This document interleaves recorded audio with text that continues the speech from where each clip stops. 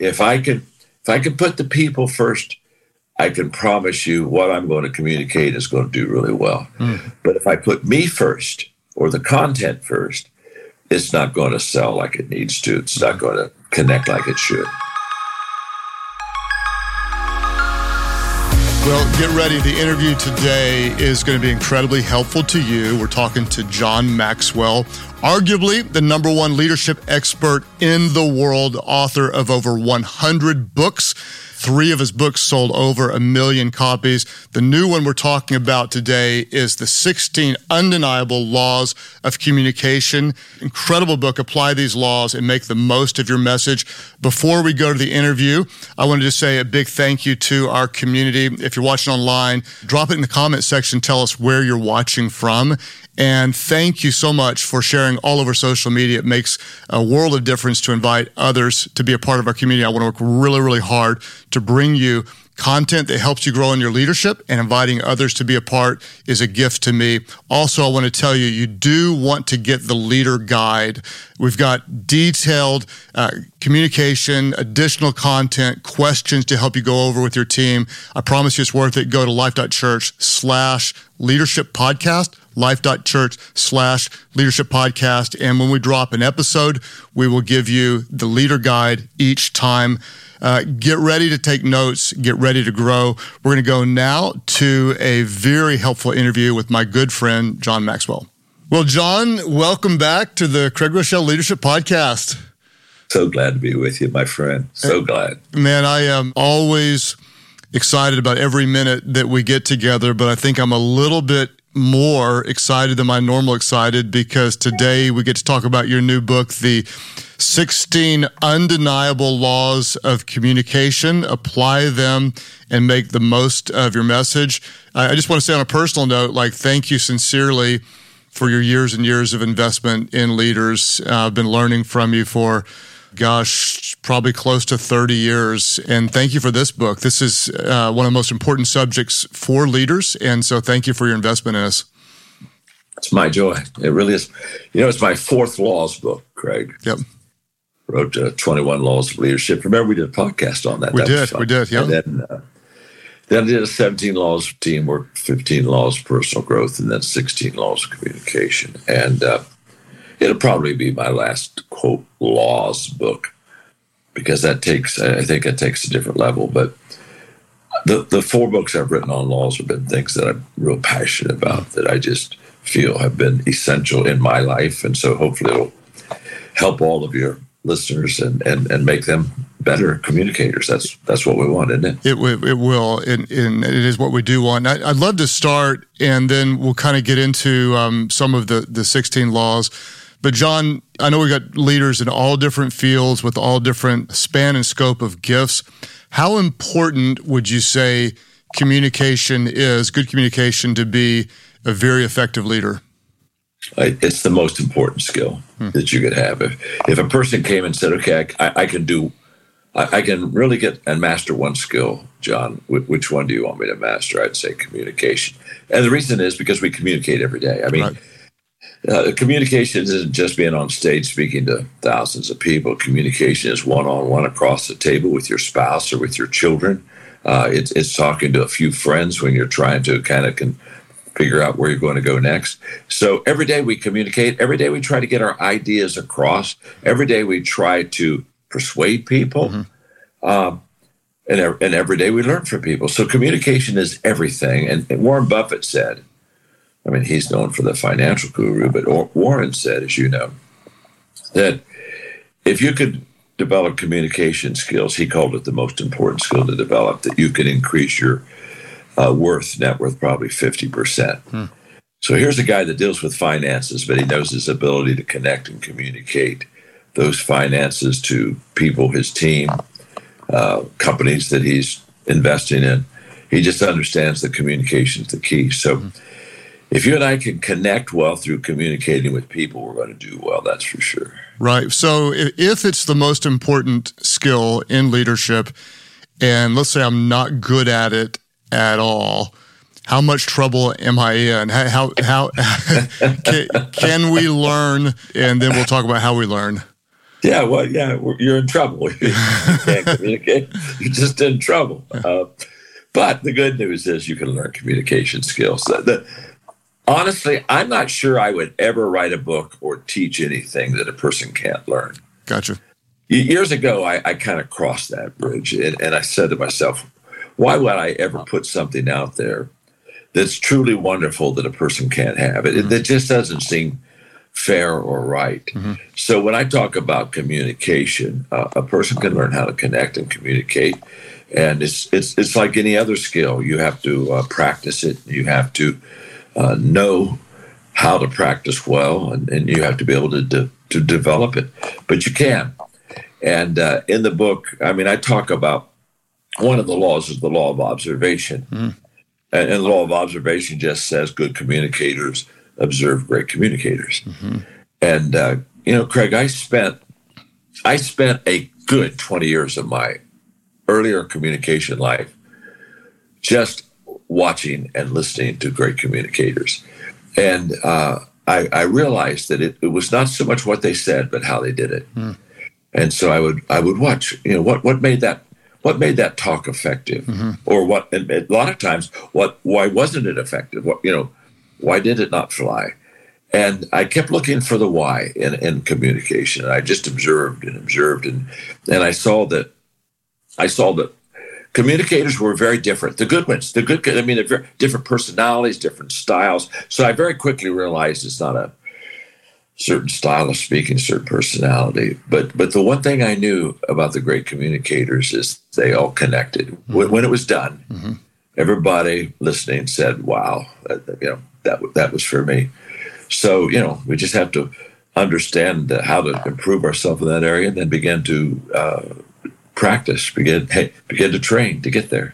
So I was listening to a communicator a few weeks ago, and the content I thought was really, really helpful, but I didn't feel a connection with the communicator, and it made it more difficult to stay in touch with the content.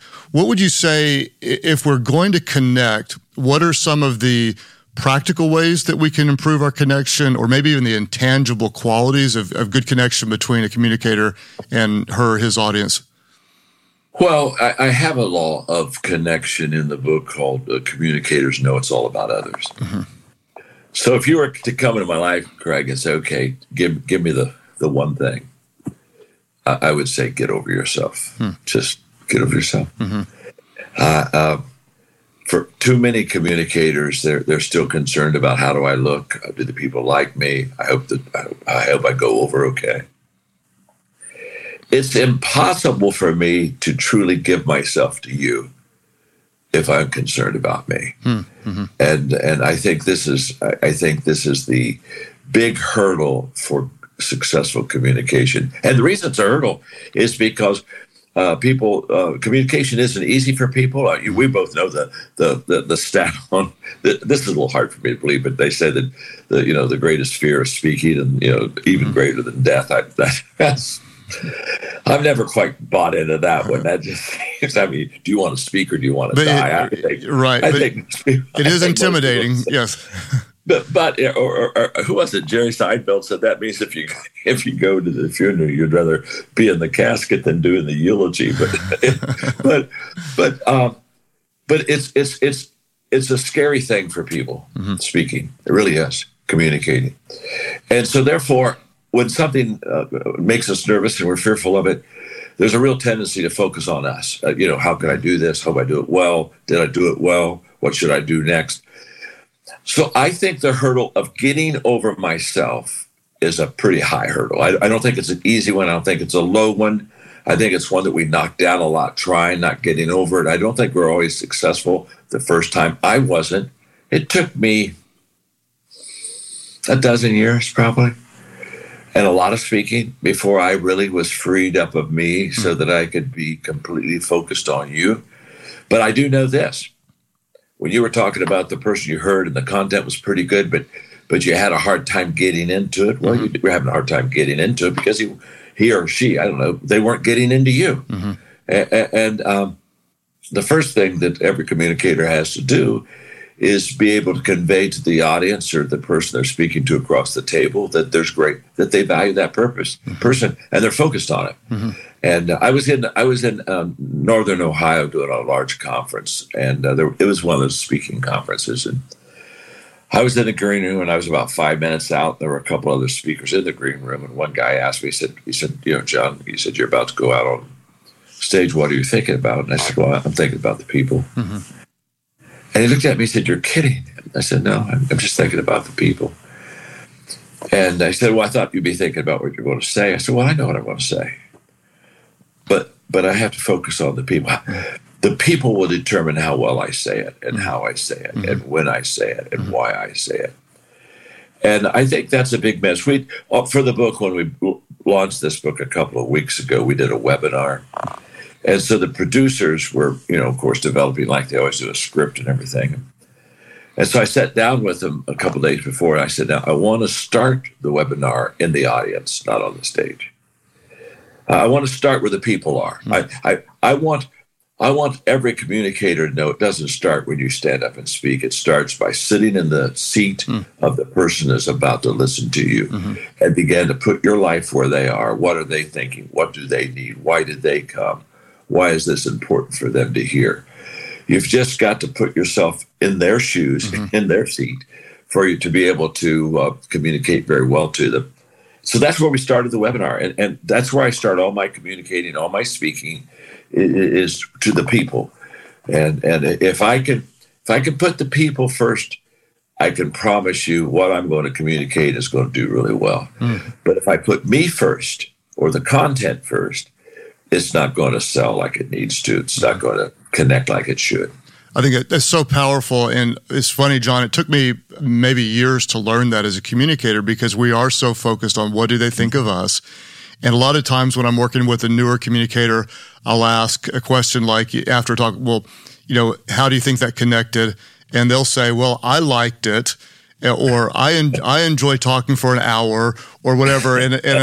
And sometimes I won't even be, polite about it. I'll be like, I don't care what you like. I don't care how you felt about it. That's right. But the trajectory is toward us. And so let's say that I can only imagine someone driving their car. They have a presentation coming up at the office or maybe a first speech and they're a little bit nervous. Let's get really, really practical. Are you saying if we're gonna do a presentation somewhere, we actually go sit in the seat in the room? I mean, what do we observe about the room? Let's just talk about all the way down to nitty gritty. How much do you care about the environment, and what are you thinking about in order to make a connection with the person sitting on the other side? It was a great question. Well, there's a law in the book called the law of the thermostat, and the law of the thermostat just says communicators read the room and change the temperature. And it begins with going, when I can, I don't get to do this all the time, but when I can, if I'm ahead of where the crowd is, if I'm, I do go out in the audience and I sit in the seat. I started that as a pastor.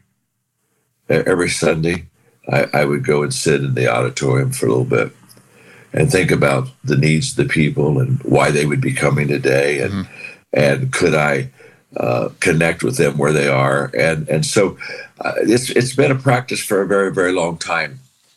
It's physical for me because if I sit in the seat, it really forces me to think about the other person. But if I'm in a car and I'm getting ready to go do a speech, I've got to ask myself one simple question: what am I doing the speech for? I mean, am I doing the speech because I need to do a speech? Am I doing a speech because it's Sunday morning?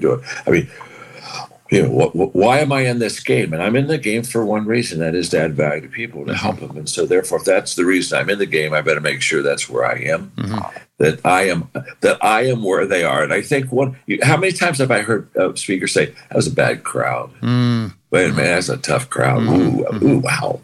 Right. And I want to say to them, I don't know if there is a tough crowd. I think there are only crowds with great potential. I think that when I think it was now there's crowds are more responsive than others, of course. So, but it's not when it's not about me, then it's not about me. In fact, this is kind of fun. In Nashville, there's a huge writing company there. The guy that did the writing company got a hold of me and said, I built my company off of you 20 years ago. And now I think it's the largest writing company in Nashville. Anyway, he gave me an idea. He said, John, why don't you write songs that are about your books? And of course, I said, well, I'm not a songwriter. And although I do write poetry, because to all of my children and grandchildren on their birthday, I always send them a birthday poem that's about them. And so I do kind of like poetry. So long story short, I went to Nashville, got in the studio, and with real songwriters. I have a statement that says, when you're at the head of the class, you're in the wrong class. Well, I wasn't at the head of the class in that room. I'm going to just say this. Sometimes when you're at the bottom of the class, you're in the wrong class too. It's kind of like, what the heck am I doing here? But they were so good to me. And we were in there for 7 hours and we wrote a song. It was so much fun. And it just came out on Spotify or whatever, wherever you get your music. It's called, but the title of it is, I have to get over yourself. I got to get over myself. And the whole thing. And I did it out of this book. And basically I said, I gave them what I call my credibility journey. How did I get over myself? And well, you got to find yourself, to know yourself, got to know yourself, to be yourself. Once you can be yourself, then you won't have to improve yourself. Mm-hmm. And then once you start improving yourself, hopefully you'll get to a mature stage where you can get over yourself. But why do I get over myself? So I can give myself away. It's good. And in fact, that's the chorus on this song. I don't know much. It's been out for 10 days, but they've said they've got 30,000 hits on it already. So I think it's doing okay. I don't know. I don't even know what that means. I don't even have Spotify. It shows you what I know. But the point being, you really can't give yourself to others until it's really no longer about myself. Mm-hmm. And I think that focus needs to constantly be before you. And I think it takes time to do that. But I think the moment that you can cross that line, everybody in the audience really begins to know now that they truly care, that you truly care for them. And I just think that's absolutely essential. People don't care how much you know till they know how much you care. We're leaders of value who value people and add value to them, and that's the great communication message. Once you know I care for you, Craig, honestly, you're really ready to listen. Sure. And the subject can be varied. It doesn't really matter. Once the communicator is the connector, then all things begin to go well.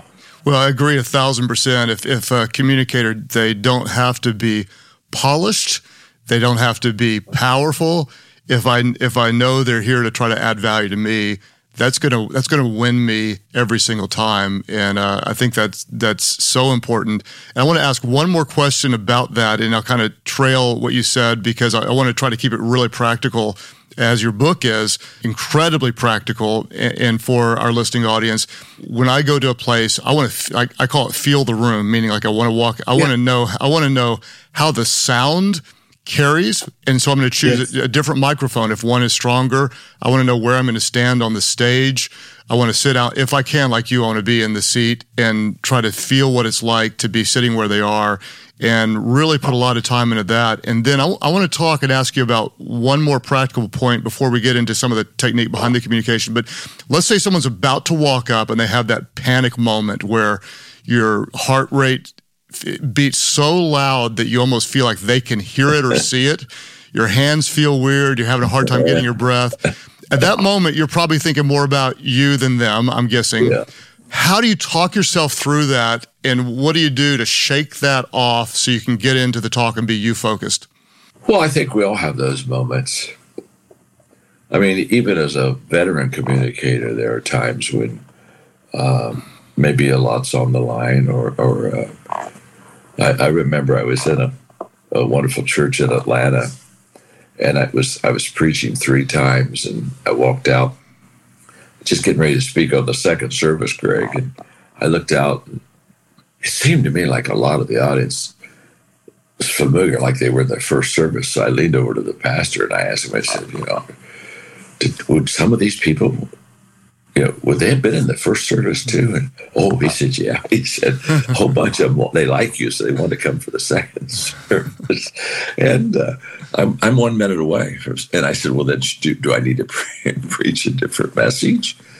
And he said, that would be good. I literally was walking up in my mind, figuring out what I was going to speak on. I mean, I was 3 seconds, 4 seconds, completely wet. And I can remember the panic and the thrill. I just thought, I'm not even sure I can pull this off. But if I do pull this off, it's going to be an incredible story to tell. But I think I think we need to see humor in our situation. The way I do it more than any other way is to just kind of look at myself and say, you know what, you may feel a little bit panicked right now, but there are very few people in the world that really care. And that there are very few people in the world that really, really know. And there are very, very few people in the world that are ever going to hear about it. So it's just, you're living in a very, very, very small world. So John, just smile and get over it. I think we have a tendency to take what we do too serious. I think we have a tendency to, even worse than what we do is who we are, take it a little bit serious. So I kind of, because humor is kind of where I am a lot of things anyway. I just kind of look at this, the kind of the humorous side and say, well, this will be interesting. This could be my last talk. Maybe this is the day they stone me. I don't know, or throw tomatoes at me. Once you begin to make comments like that to myself, which they're not going to do any of those things, it begins to reduce the situation down to a place where I think it causes a lot less panic or nervousness. Just because if you can make fun of the situation, you almost always do two things. You reduce it and you bring it to its proper sense of light. Mm-hmm. And being serious about things does exactly the opposite. Mm-hmm. It makes it way too big, way too important, and all of a sudden you just think it's bigger than life and really it's not. It's really not. I agree. And if you can talk yourself to that, it helps a lot. And then if you do, even what I've found is if you say something dumb or make a mistake, if you laugh about it, it doesn't cause them to like you less. They love you more. They love you even more. So we're not shooting for perfection. We're shooting for connection, and people tend to connect with real people, not perfect people. And so I appreciate what you're saying. I've jumped in on that. Just like if I could just jump on, I've told people before. I say, you know what, I'm a little bit nervous about this. I shouldn't be, but I am. But I'm glad to see you, and you're helping me already. Mm-hmm. And man, I tell you, they just lean in. They just lean in. They're pulling for you and wanting. I think it's very wise a lot of times to let the people know exactly how you feel or where you are. I think that's how they identify with you. Success is a terrible separator and keeps us from the people. But the moment we become honest and vulnerable and authentic, I think it narrows that gap very, very quick. It's a bridge for sure. It does. Yeah. One of the quotes we say a lot on the podcast is people may be impressed with your strengths, but they connect with you through your weaknesses. Yeah, I love that. So quote. Being yourself matters. John, I want to ask you, I think law number 4 jumped out to me as being just very, very, very, very important. The law of preparation. You cannot deliver what you have not developed. I'd love to hear about, we were talking just minutes before the podcast started, and you said you came up with 13 new talk ideas, which blows my mind that you could come up with 13 new talk ideas that fast. Can you talk us through a little bit about from the conception of the idea to the delivery of the message, how can we learn to become more skilled in the preparation process? Well, first of all, the first thing I would say about preparation is, people say, John, when do you prepare? And my answer is always, I prepare all the time. So when I'm reading your book, and by the way, I'm halfway through it on the power of change. And let me just say this: it's good. I read all your books, but let me tell you something. It's very, very good. So I'm going to pull up something here for you.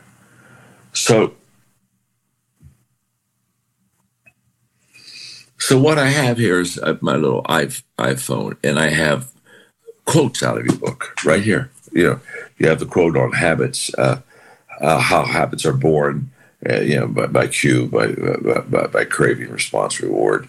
A habit allows good and bad behavior to happen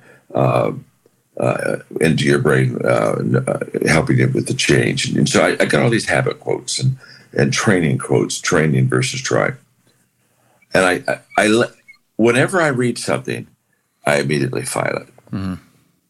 So I would be through your book if I just read your book. Mm-hmm. But I don't read your book. I devour your book. I consume your book. I pull stuff out of your book. So am I preparing a lesson on habits? No. Mm-hmm. But I'm filing quotes on habits. Mm-hmm. Because there'll be a day I do a teaching on habits.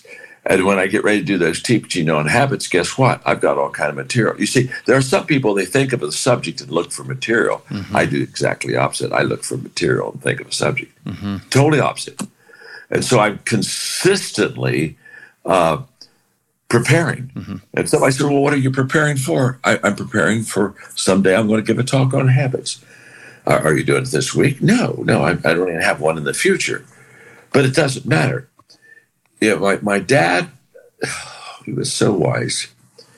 When he found out at 17 that I was going to speak a lot and enter the ministry, he said, John, keep the well full. Mm-hmm. Never have an empty well. He said, there's no excuse of going to a well that's supposed to hold water and not having water. And why isn't there any water in there? You didn't put the water in it. Mm-hmm. And so be sure that when you go over to the well, you got a lot of water, pull the bucket up. So in preparation, I am consistently, every day, writing, filing, thinking, ideas, and putting them someplace. Because the number one time waster is looking for things that are lost. Mm-hmm. And the reason that we're looking for things that are lost is we didn't have a place to put it the first time. Mm-hmm. So I'm extremely disciplined and organized in everything, in material. Mm-hmm. In just... I'll be in a conversation with somebody and I'll pull up and I'll say, now look, I'm not texting anybody, but I'm just writing down something you said. So I'm not trying to be in the hospital to you. I just don't want to lose it because if I don't file it quickly, I lose it. Mm-hmm. Or if I don't have a way. So I mark your book. I got your book all marked up and stuff. So what I do is I mark your book. The first time I mark the book and the second time I mark the book and the second time I read it, the book marks me. Hmm. Because the second time I read your book, all I do is the markings. I don't do anything else. And I do the markings, I do the filings, I make sure I didn't lose anything. But I read it the second time because if I filed it the first time, the second time when I go back through the markings, I'm thinking on it. The first time I just kind of said, don't want to lose it, so I put it where it needs to be. The second time I'm going through, now I say, there's a reason I didn't want to lose it. It was good. Now, why was it so good? Now I'm going to give some mental thought, mental preparation. And I'll take your stuff and I'll pull it out and make it better. It's like your difference between trying and training. In fact, I have a couple of my staff here with me, and so over a lunch yesterday, I was talking to them about what I was learning from you. And trying and training. And one of the ways I really do well is I talk it out. One of my preparations, if I talk it out, I begin to say things that evolve, and all of a sudden I think, it just adds. And I said, because you said, don't train that whole process. And all of a sudden I said, I think trying is before commitment. I think training is after commitment. Now, you said that in essence in your book. That's what you said. You said it better. But I said it better. You said it better. I only said, but I only said it better for two reasons. Mm-hmm. One, you gave me the thought. Mm-hmm. If you don't give me the thought, it doesn't get better. Mm-hmm.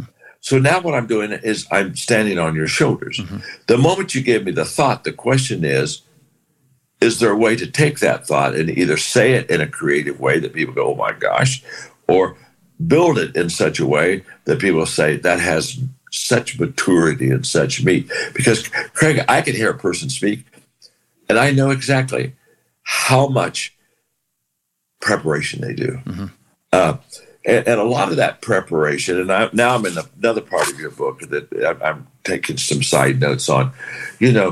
Stuff is stored up before it shows up. Mm-hmm. And you're talking, I loved your part on training when you said, you started talking about when you started doing your, what is it, jitsu or whatever? Jiu-jitsu, right? Yeah, jiu-jitsu. Yeah, whatever that is. Okay, that's obvious. I don't do that. I'm the Pillsbury Doughboy. I don't do that. But anyway, but correct. I mean, and I love that. You said, in the second time, I'm brand new at this game. I win, and then I won the third time, I won the fourth time, I won the fifth time, and I'm starting to say, I think he may be doing drugs. He keeps, and then you weren't winning. You weren't winning the match. Uh-huh. You were winning because you were learning something every time you got in a match that made you better. And then you began to say, I'm winning when I'm doing the habits. When I'm doing the habits, I'm winning. And all of a sudden, I thought, okay, what he's doing all these times is he's storing it up. Mm-hmm. It isn't showing up at all. Mm-hmm. You didn't win. In fact, you're on the mat. You're yellow knuckle. But it was getting stored up. Mm-hmm. That's preparation. And I think sometimes we don't think preparation happens unless it shows up. Mm. And I think that's a big miss for us. I value the stored up. In fact, here's what I say. If it's not stored up well, it won't show up well. Right. So when something shows up that hasn't been stored up, it shows up pretty quick that the person hasn't given it much thought. They haven't worked it. So in preparation, I prepare all the time. When I started off as a pastor in a little country church, and probably within 3 months, I realized that these precious, beautiful, wonderful, salt of the earth farmers would be satisfied with any message I preached. I mean, they just loved me, and that was wonderful, Pastor. Wonderful, wonderful, wonderful. And then all of a sudden, I got into this temptation. I don't have to work hard on my message. I can spend a couple hours, get a couple of scriptures, tell a story or two. Everybody's happy. And I came to this place, Craig, where I had to ask myself, am I going to wing it or work for it? Mm-hmm. And it took me a couple months. I had a harder time than I should have on that, because I knew I could get by with. Here's when you know that you can get by with winging it, the temptation becomes very big. Mm-hmm. Now, if I know I'm going to wing it, I'm going to flunk the test, then winging it is no temptation. But when I can wing it and pass, then all of a sudden I think winging it's not so bad. Well, I made the decision to write my sermons out when I was 22 years of age in a little country church and work for it. Mm-hmm. Little did I know that the discipline of writing my messages out helped me not only do better messages, but it helped me learn to write. And so I worked for it. And here's the difference. If you're gifted and you wing it, and you don't really prepare, you can get into the top 20% if you're gifted. But if you're gifted and you work for it, you can get into the top 2%. And I'm going to tell you something. The top 2% owns the world, not the top 20. 20%, top 20% makes a good living. Top 2%, they own the world. Mm-hmm. So in our giftedness, it's kind of interesting. In our giftedness, there's a tendency for us to want to wing it because we get by with it. But if we'll work for it, that return is just humongous in our life. So I prepare every day. I'm preparing and filing and thinking and creating and developing and building, because there's going to be a day when I'm going to want that. And I've already stored it up and I'm pulling it out. And so when somebody says, how long did it take you to write the book? 25, 30 years, Mm-hmm. And now how long did it take you to do this sermon? 25, 30 years, 40 years. It's taken me a long time because I understand storing up before showing up, which is all part of preparation. Well, it works. And if people are listening right now and thinking, well, would he really work on it all the time? I would just say, from my perspective, I absolutely believe it and think that any good communicator always has his or her antennas up, looking for ideas, looking for illustrations, looking for ways to make emotional connections, looking for ways to make applications. Great. I stop your podcast a minimum of 8 times every time I hear you. I've never heard a podcast that you've given that I haven't put you on hold at least 8 times. Why? Because you just said something I have got to get put in my files, or that I got to put in my idea file, or I got to go over there, put it in my thinking corner to come back. I've never listened to you straight through. I don't even know how to listen to you straight through. If you weren't any good, I could listen to you straight through. But if you weren't any good, I wouldn't listen to you. But I mean, the point being, I stop all the time because I don't want to miss what you just said or build on what you said. Or I've got to at least file. So I'll file it, then turn you back on. Walk a little bit more, stop and file it, and it's just huge because of that very thing. There is. If I have a conversation with anybody and I don't pull my iPhone out and ask them to stop for a moment, that other person needs to realize that wasn't a good conversation. I walked away with nothing. So anyway, enough of that. Well, I think it is really worth highlighting that we look at you and say you are John Maxwell, the premier speaker, communicator, teacher on leadership in the world today. And I think what I want our audience to hear is you are not that by accident. You're not that by talent alone. You're not that but because of natural gifts. You're not that because of where you're born. That you're working at it, developing it, crafting it, honing it, diving into it, internalizing it, incorporating it, on and on and on and on and on. And it's in many ways a full-time job to take in the world, look for lessons, and learn how to bring it about. And I mean, I want to talk about all your laws, and I want to say it again just in case someone didn't catch it the first time. Hold up the book, the 16 Undeniable Laws of Communication. Apply them and make the most of your message. Get this book, get this book, get this book. It's going to change your communication. A couple of the things that I just don't even know how to get into all of them, but I want to highlight number 5, the law of collaboration. Some of your best thinking will be done with others. You said that, even you illustrated it when you're talking about you like to talk your ideas out. And for me, one of the best things to do is to have other people in the room in the preparation process to talk it out, and then they'll say things that will spark ideas. And then your law of simplicity, law number 10, communicators take something complicated and make it simple. If there's one thing that stands out, I think of all of the traits in your communication that I admire is I always walk away thinking that was brilliance made simple. I can, it's like PhD material put on the bottom shelf that anybody can access. And that's not easy to do. That is incredibly complicated to make a complicated truth simple. Talk us through that. What's the difference between simplistic, complex, and simple when we're communicating a message? First of all, if they don't understand it, why did you say it? And in fact, whenever I hear a communicator always explaining what they just said, I always want to roll up my hand and just say, why didn't you just say the explanation? Why didn't you do the last sentence first? And we wouldn't have heard the other 3.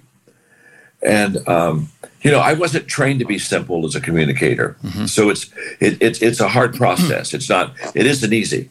I was trained in college, and my classes we basically ignored simplicity. I won the senior when I was a senior in college as a theologue. I won the senior speaker award or whatever. And the title of my message, Craig, was The Incompatibility of Sin and Sonship. Well, that tells you. You're already snickering. It says everything you want to know, doesn't it? I mean, who in the heck can figure out what the incompatibility of sin and sonship was? But the reason I got the award is I did the sermon for the professors. I didn't do it for the students. Are all howling because they knew that wasn't how I talked. They were, But and so I just went in on the incompatibility of sin. I could have looked at the kids and said sin less. You know what I mean? And could got on with the point. But what I realized is the fact that I was trained not to give personal illustrations. Because that would be too much about yourself. So you always give and so I tried all this stuff that I was taught the first year that I got to practice a lot as a pastor. And I found it didn't work. So okay, now what am I going to do? Well, I'm with farmers, and farmers have to have simple. And so I literally went down, and I had a guy named Claude, I had a guy named Benny, I had a few people that I would throw my ideas around with them, and just kind of work them until Claude and Benny lights would come on, or they would say something that was very simple, and they were farmers, sometimes incredibly crude. It was a shock for me. But anyway, the whole point of it was I began to understand that I had to speak on their level. Mm-hmm. Then when I went to California, going to California was a beautiful thing for me as a pastor, because those people weren't church, they could care less, they didn't have any kind of biblical background.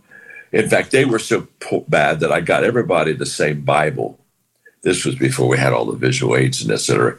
So I could tell them what page to turn toward, because I got tired of them trying to find Nehemiah or whatever. I mean, how long are we going to wait before we can get there? So I very quickly began to ask myself and sit again in the pew and say, what do they need, and what do they and how do they need to hear it so that they can connect with it. And I began to hear compliments of people that would say, you don't sound like a pastor. And I'm not trying to I don't want to say that in a wrong light, but I considered that a compliment, because I realized now I was starting. And then I started sitting down so that I would be more conversational. Because I found that when I stood, in the beginning, I was a little too passionate, a little bit I kind of was a little bit of an overkill speaker. And I kind of overwhelmed people. They kind of go, oh, whoa, my gosh, here he comes. Here comes the fire hydrant. And I found that when I would sit, it would make me conversational with people much more than when I was in. So I just began to do specific things that allowed me to know that I was doing well, and that I was connecting with people. But in the beginning, I could still remember in the beginning, I went to the pulpit with my Greek New Testament, because I took Greek, and I read. Why does a farmer care that I have a Greek New Testament? I was so stupid. I was so far off. I was so non-connected. And the reason I like to say those illustrations is for people to understand how bad I was. If somebody would say, I get one wish, I know what my wish would be. I would wish people could see me 50 years ago. I wasn't any good. I would greatly encourage people. If people heard me communicate 50 years ago, if people saw me lead 50 years ago, honestly, they would be greatly encouraged, because I wasn't that good. I'm not trying to be humble. I wasn't that good. I think that's the testimony to growth and preparation and discipline in your life to make the needed changes. And I think any person can have greatness within them, but greatness doesn't come out, has to be worked out. Right. Greatness doesn't, somebody said, well, I'm just waiting for greatness to evolve. It ain't going to evolve. You got to chisel and work at it. You got to pull it out. You got to be very intentional in how you do it and what you do. And so in the area of being simple and keep it, I was doing an interview one time, and the TV guy said, I read your books, and he said it in a condescending way. He said, I read your books, and they're quite simple. And I said, yeah. I work hard to get them there for everybody to understand. But then I looked at him, I said, but they aren't simple to apply, are they? But here's what I know. What do I want the people to know? What I want the people to do? You know that. I know that. And what do I want them to know? What I want them to do? If I want them to know something, do something, it has to always be something that they can understand. If they can't understand it, we've lost the battle. Right. And I want to highlight that, John, because that's so important. A lot of communicators start with just what I want them to know. And so it's just a communication of information. You have in law number 16, it's called the law of results. The greatest success is communication in action. And what you want to do is you want to create a bridge to action. So you don't just want them to know something, but you want them to do something. And that's really important. My pastor used to always say, before you preach a message, ask, so what? meaning I just don't want to hear information. Now what do I do with it? And I like it. So you said, and I'm going to add one thing to it. You said what I want them to know, what I want them to do. What I added to that, what I learned from you and from others, is the know and the do. I add feel to it. And so I teach our communicators what I want them to know, what I want them to feel, and what I want them to do. And the reason I want them to feel something is because knowledge alone doesn't lead to action, but emotion leads to action. You have to feel something. And so I'd love for you to comment a little bit about that. And what I mean, every time, John, I hear you, I want to run through a wall with excitement, and I've got a new tool to use. What goes through your mind to make a talk actionable? The law of results, number 16, the greatest success in communication is action. What do you do to create the ability for me to apply what you're teaching and help motivate me to do it? In one of my laws, I talk about, I think it's the law of preparation. I talk about best picture and big picture. And the best message and big message. The best message is the message I'm preaching right now. I call it my best because I'm giving it my best shot. Mm-hmm. It certainly can improve, but it's my best now. I describe my best as the best I can do right at this moment. It's the best. It's all I can do. It's the best I can do. It doesn't mean it won't get better, but it's the best right now. Tomorrow, that best is the floor that I build on to make it better. But that's my best message. But there's a big message I preach, and this is one of my favorite parts of the book. I talk about the big message is your DNA as a communicator. It's the best message they're taking notes on because that's the message they're hearing. But it's the big message that goes to that heart. Mm-hmm.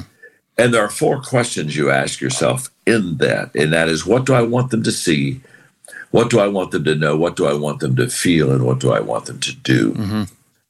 And what do I want them to see? My big message, my DNA, when you hear me communicate, I'm a possibility communicator. So what I want them to see is possibility. Mm-hmm. I mean, I lift the lid.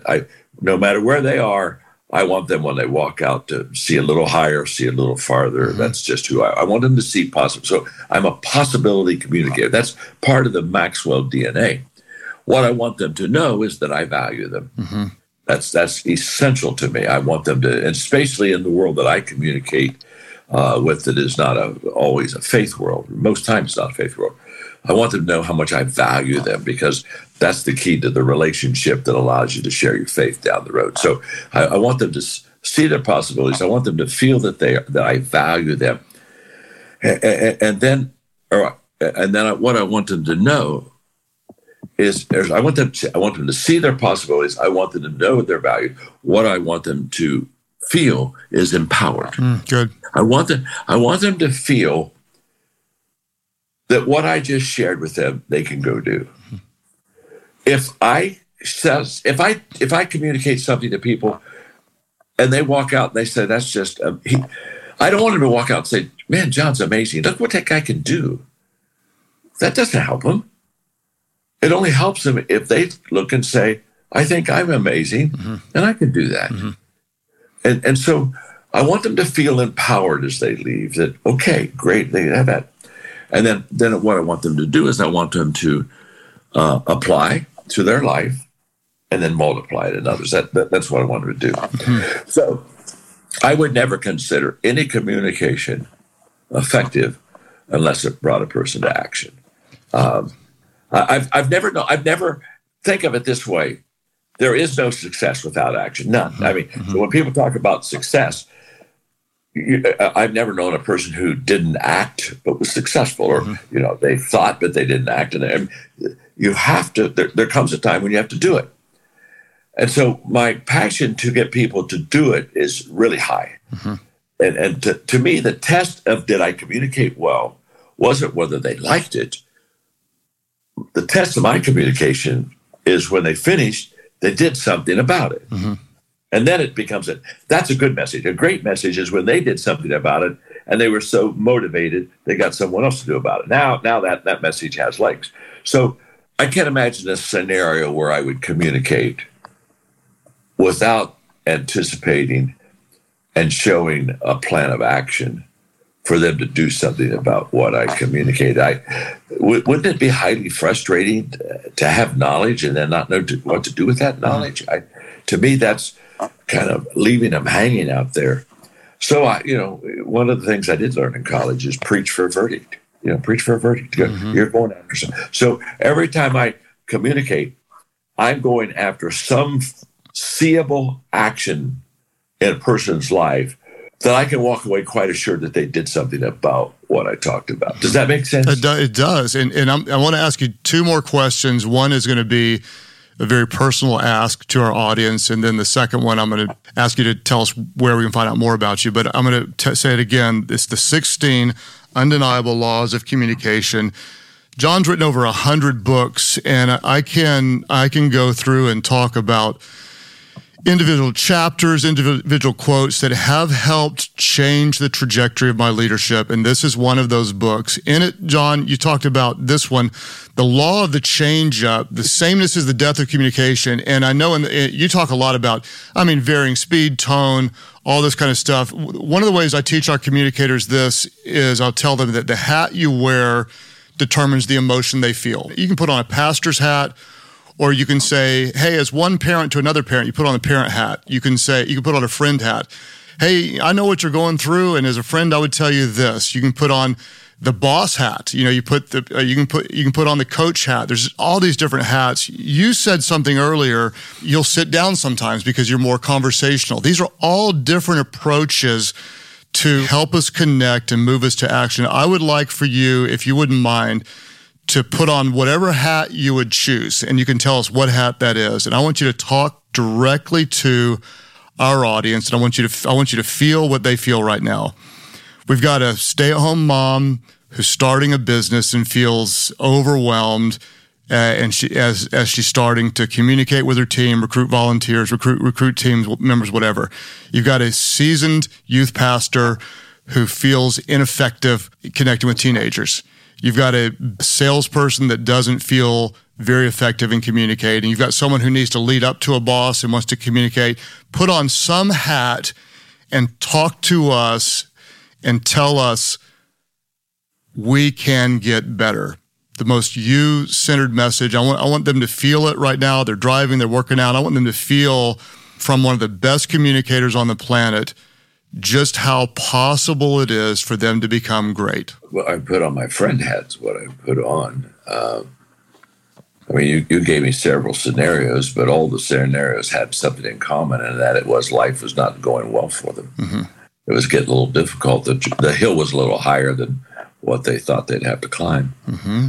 So for you, my friend, what I would say, first of all, is I've been there. Mm-hmm. When I say I've been there, I've had a lot more losses than I've had wins. I've had a lot more misses than I've had hits. And I can feel for where you are, because there were times when I looked at myself and I thought, wow, is there hope? And how the heck am I going to get some help? And they weren't the same. I wanted to have hope that tomorrow would get better, but I had to have somebody come along and help me to make it better, because I didn't know what steps to take that would be next. So the first thing I want you to know is I've been there. The second thing I want you to know is that there is hope and help. Hope is in you. Help is from others, probably. Hope is in you having a sense to believe, if you're a person of faith, that God's going to help you and going to give you that strength. But hope is also within yourself. It is allowing yourself to believe that you can do better and be better, have more than you have today. And the self-belief is pretty important. But the feeder of self-belief is hope. So I just want you to know that you have a reason to hope, because there have been people in worse situations than yours that have climbed out of that pit, and they've done very well. There is help. There is help for you. But you do not get help by hoping for it. You get help by going looking for it. This is where you have to take action. Help doesn't always find you. Help doesn't always come to you. Sometimes you have to be willing to ask for help. Mm-hmm. You have to be willing to go to where people are and tell them what you need, and have a sense of swallowing pride and saying, I just feel that if you could just give me a couple thoughts or ideas or a helping hand for a very short time, I could make it, but you need help. I would also want you to know very, very much that I, and myself personally, have discovered that the moment I want to be different, God sends me people to make a difference, and situations that make a difference, and ideas that make a difference, and opportunities that make a difference. But that is only taken by action. In fact, I have a little lesson called Action Attraction. And the lesson just very simply says, the moment I know what I want to accomplish and I start moving, then all of a sudden, the things that I'm looking for begin to appear. But they don't appear while I sit. They appear while I move. And this is the big miss. Because when we're discouraged and depressed, there's a tendency for us to hold and not do anything. And that's not going to get it. Action creates the attraction. When I move, then the resources move. But I have to move first. And some people say, well, I would move, but I don't see any resources. I say you don't see any resources because you don't move. And so the action begins to attract the right people to you. And when they come, become a student and start trying, and begin to make those attempts. Trying is good as long as it's not an excuse to stop. I think I've tried a lot of things to find out what I needed to do so that I could then train for it. But so I would just say, start trying, attempt, do some of the things that people suggest that you do to get yourself out of that situation. And of course, I would encourage you greatly to, if you're not a person of faith, honestly, Craig, I sometimes wonder how people who don't have a relationship with God, it's just hard for me to understand how they ever can get to where they really want to go because of all the assets that come with Christian living and the blessings that come with it. That it gets to be pretty good. So I would hope that you would also begin to trust God to help you with some of those resources that you need in your life. I want to say thank you for that encouragement to our community. I love our community so much, and I just say to those of you listening, I hope you feel that. I hope you feel my love for you. And John loves everybody he comes in contact with. And I want to just wrap back on what you just did there, and I want to tell our community what you did that made what you did effective. John put on his friend hat. He called you early on my friend. And then he connected with you, identified. He said, the hill you're climbing feels higher than you expected. And he says, I've been there. So the first thing he did is he made a connection. Then he gave you something that was tangible, something you could hold on to. There's hope in you and help from others. That's something I can remember. It's something that I feel. Then you said you've got to go look for it. Then you created action. You gave us permission and encouraged us to ask for help. Then what I love is you made it personal again. In there, midway through, you said, what I want you to know. And so it's a you-oriented message the whole time. You weren't talking about yourself. You were talking about your listener. And then you started to build faith. First of all, a normal faith that if you want something different, you got to go get it. And you built this faith that it was possible. Then you built my faith by saying that you have to act first, and you're creating action. And then you saved the part about faith in God all the way to the very end of the podcast after you'd built credibility with people. And you just almost can't spend a whole day with John without him sharing his faith. But you did it at a time when we had, maybe if we weren't a person of faith, you'd added value to us. We liked you, and you had some credibility. And then you shared the real hope that you have, which is in Jesus, and in a way that made a difference. So that's what John just did. It was natural to him after years of practice, but that's why you need to get the 16 undeniable laws of communication. John, thank you a million times over for your friendship, your mentorship, your example. We've got a lot of people who'd probably love to find more of your resources. What's the best way to keep growing from what you have to offer? Well, they can just go to the web page, Maxwell, for the book. On the pre-order, it was go to maxwellleadership.myshopify.com, but that sounds way too complicated to me. I mean, dear Lord, it's got to be said. So just go to the Maxwell Leadership app, go there, or go to the web page, Maxwell page. I mean, you'll get it. Maxwell Leadership app. And don't forget, John, go to Spotify and get the song Get Over Yourself. Get Over Myself. Come on, Get Over Myself. You got to know yourself, grow yourself, get over yourself. I don't know if I have not heard the song yet, but we're going there. John, thanks so much, and thank you to our leadership community. We love you, value you. If this is helpful to you, we'd love for you to share the content. Tag John Maxwell, tag me, and we may repost you. If you have time, leave a comment. We work hard to add value to your leadership, and if you can rate or review the content, that is a very real gift to us. And we'll join you again on the first Thursday of every month. John will be there listening. It blows me away. My hero would listen to the content. And the book is The 16 Undeniable Laws of Communication. Apply them and make the most of your message. Get John's book, learn from him. We'll see you next time. Keep growing, because we know that everyone wins when the leader gets better.